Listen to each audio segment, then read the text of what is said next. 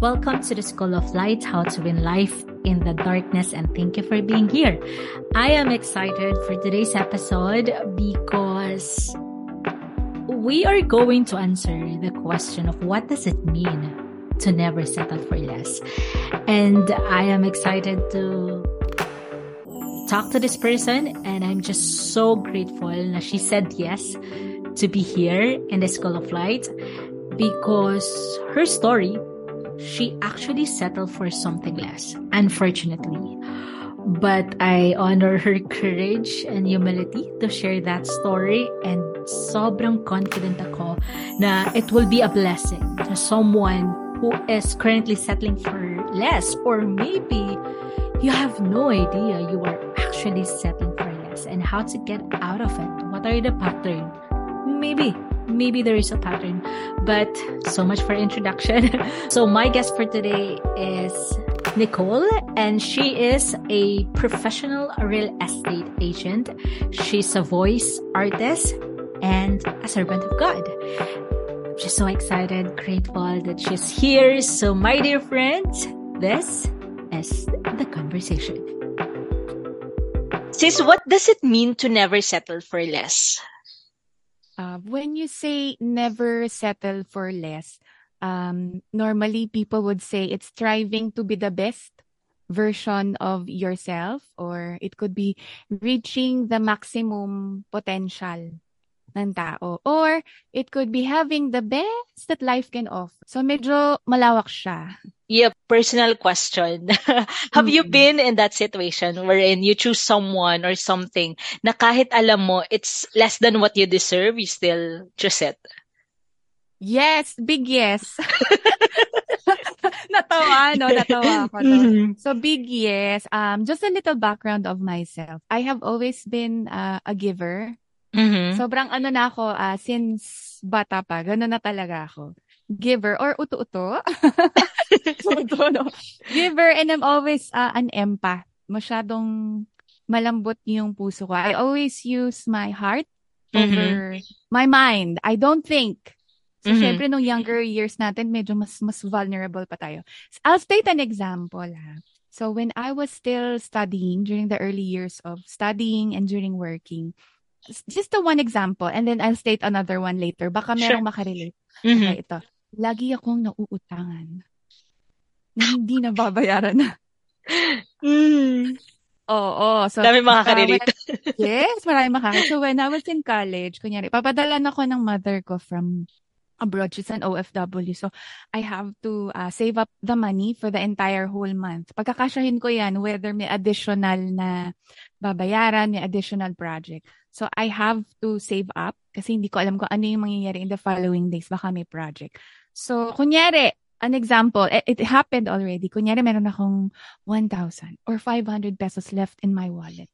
So, one of my friends would run out of money. And then, I would split up the money, 50-50. So, kunyari, 500 sa akin, 500 sa kanya.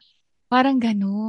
So, ganun ako. Sobrang mababaw ang aking, ang puso ko masyadong malambot. Mahabagin. And then, yes, mahabagin. Or I would, magsasanla ako ng alahas para sa'yo.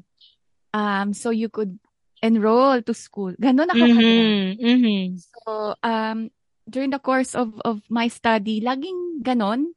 So, parang nagiging repetitive na siya. And then, you wouldn't know, meron ng, repetition, it means nasasanay na.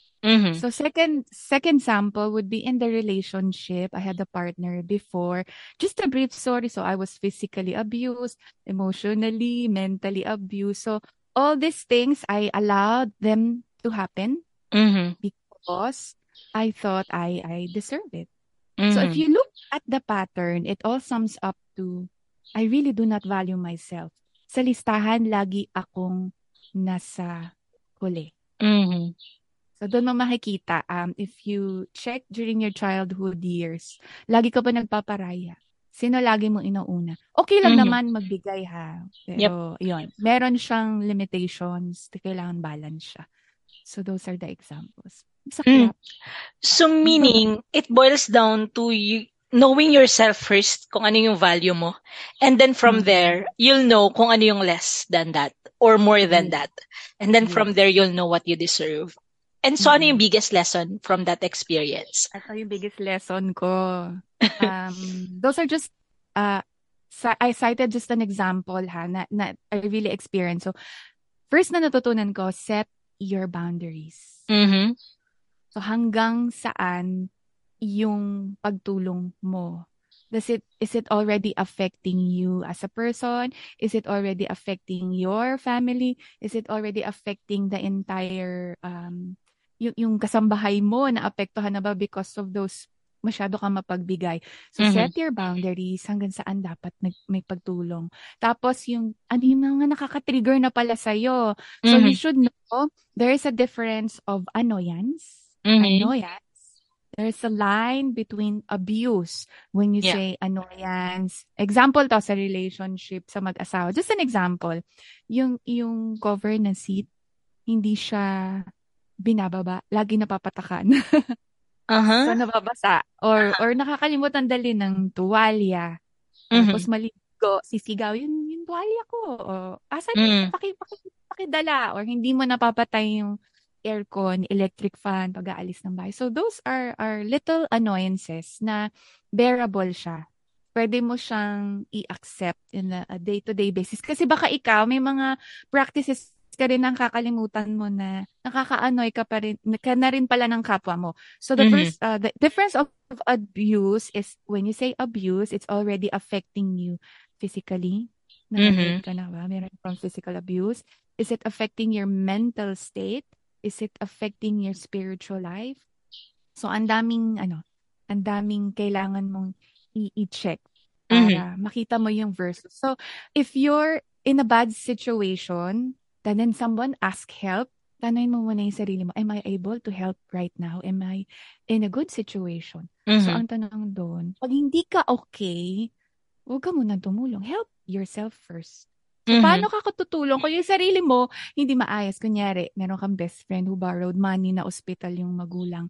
And you have to pay, yung bahay mo, nagre-renta ka, you have to pay for it. And then you help someone na merong na ospital. So, I'm not saying masama ang tumulong. It's good. But ang tanong dyan, meron ka bang sosobra doon sa pambayad mo sa bahay? Baka mamaya binigay mo na lahat-lahat. In the end, baka ikaw, mapalayas ka ng bahay. Paano yung mga kasama mo sa bahay, your parents or your siblings or if you have kids? So, ayusin. Fix yourself first before you fix others. So, I'll state a story para siyang analogy. There's a mother and a child nakasakay sa boat. It so happened yung boat nila nag-sink. And then they went to a remote island. As in, wala pang masyadong tao dun sa island na yon. So, they're waiting for someone to help them. Merong isang pandesal. Nakabalot siya sa supot. Tapos, nasa bulsa pala nung nanay na itabi niya. So, as a mother, nagugutom yung anak mo. What would you do? Would you give the entire amount of the pandesal? Sa tingin mo, bibigay mo ba yung buong pandesal dun sa bata? If you're a Kasi gutom na mother, yeah. Yes.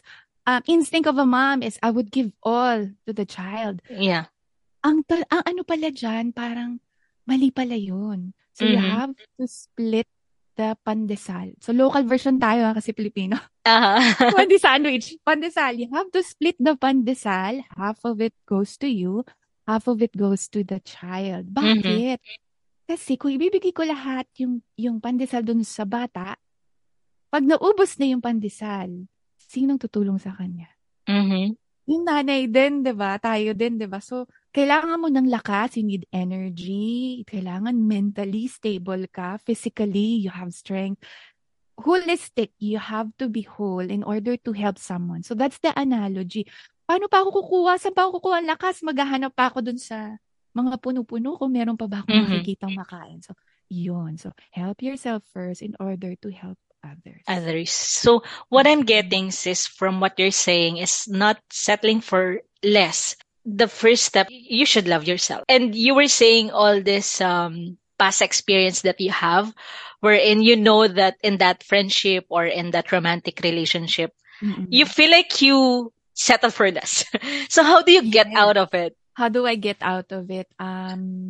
You mean why do we stay? Well, Possible. first, why you stay, and then after that, when you Oo. realize na, I don't deserve this, paano ka umalis dun sa ganong sitwasyon? First and foremost, God wants us to prosper in Mm-hmm. all aspects of our life. Ang tanong dyan, what matters to us most ba? Or what is important in our life? So, probably in other people, important sa kanila yung finances, important sa kanila family, and relationship. So, um, sometimes we only focus on one particular aspect of our life. So, dapat Mm-hmm. pala tinitignan natin siya ng buo. God wants us to prosper in all aspects, as in lahat, mapa-financial mo, mapa-relationship mo, mapa-family mo, mapa-spiritual life mo. So, we deserve. So, how would we know we deserve? Kasi it's simple because God wants us to Mm-hmm. prosper. Walang ama at ina na gustong mapahamak ang anak. And always have a grateful heart for all Mm-hmm. the things that you have. Baka mamaya, meron ka na pala nun, yung tinatawag na, we settled already for the best things in life. Baka hindi mo pa nakikita. So, be grateful, be Mm-hmm. contented, have a grateful heart. But at the same time, contented ka, pero do not be stagnant. Always aim for something to improve or something to develop in yourself. So, kailangan, di ba yung water pag stagnant siya, nagkakaroon ng lumot, Mm-hmm. nagkakaroon na iitlogan ng lamok. So, be Yeah. aware, be grateful, and at the same time, strive to improve the best in life. So, what make people stay? Siguro, we stay because in a relationship we don't deserve or in a place that we don't deserve because number one, we're too much comfortable. Yung word ng comfortability, okay Mm-hmm. na. Tanggap ko na ganito na ako. Kasi Yeah. ganito na yung buhay ko. So when you look at them, yung mga friends mo, ay sana all ganyan. Kasi hindi ako ganun eh. Iba kasi ako. Mm-hmm. So, minsan katamaran, tanggap na natin na ito na Mm-hmm. tayo. Ayaw na nating magbago. And then second is the fear of the unknown. Ayaw mong mabago yung estado mo sa buhay because nakasanayan mo na yung comfortability. Baka pag nag-explore ako ng iba, baka walang tumanggap sa akin trabaho or you wanted to open up your business. Naku, baka malugi na naman ako. Ito na naman ako papasok. So you would never know until you try. So yung unknown. And then third is baka may self-pity tayo. You don't believe in yourself. Feeling mo deserve mo na siya kasi ganito na lang ako. Hanggang dito na lang ako. I have nothing. I know nothing. So Mm-hmm. those are I think, yun yung mga points why we settle for the things that we don't deserve. Mm-hmm. Correct. I agree when you say fear.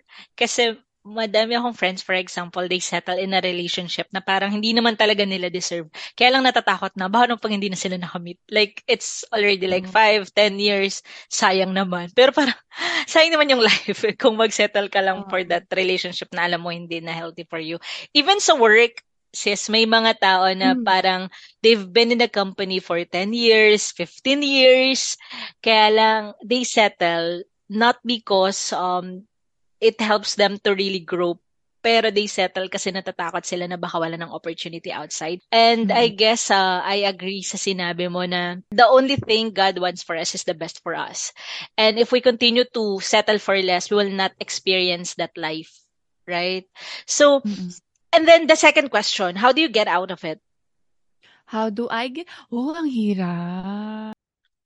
And that's it for today. Next episode, pag-uusapan natin paano nga ba to get out in a situation that is less than what you deserve. Paano? Pag-uusapan natin yan sa susunod na episode. For now, ingat at hanggang sa muli.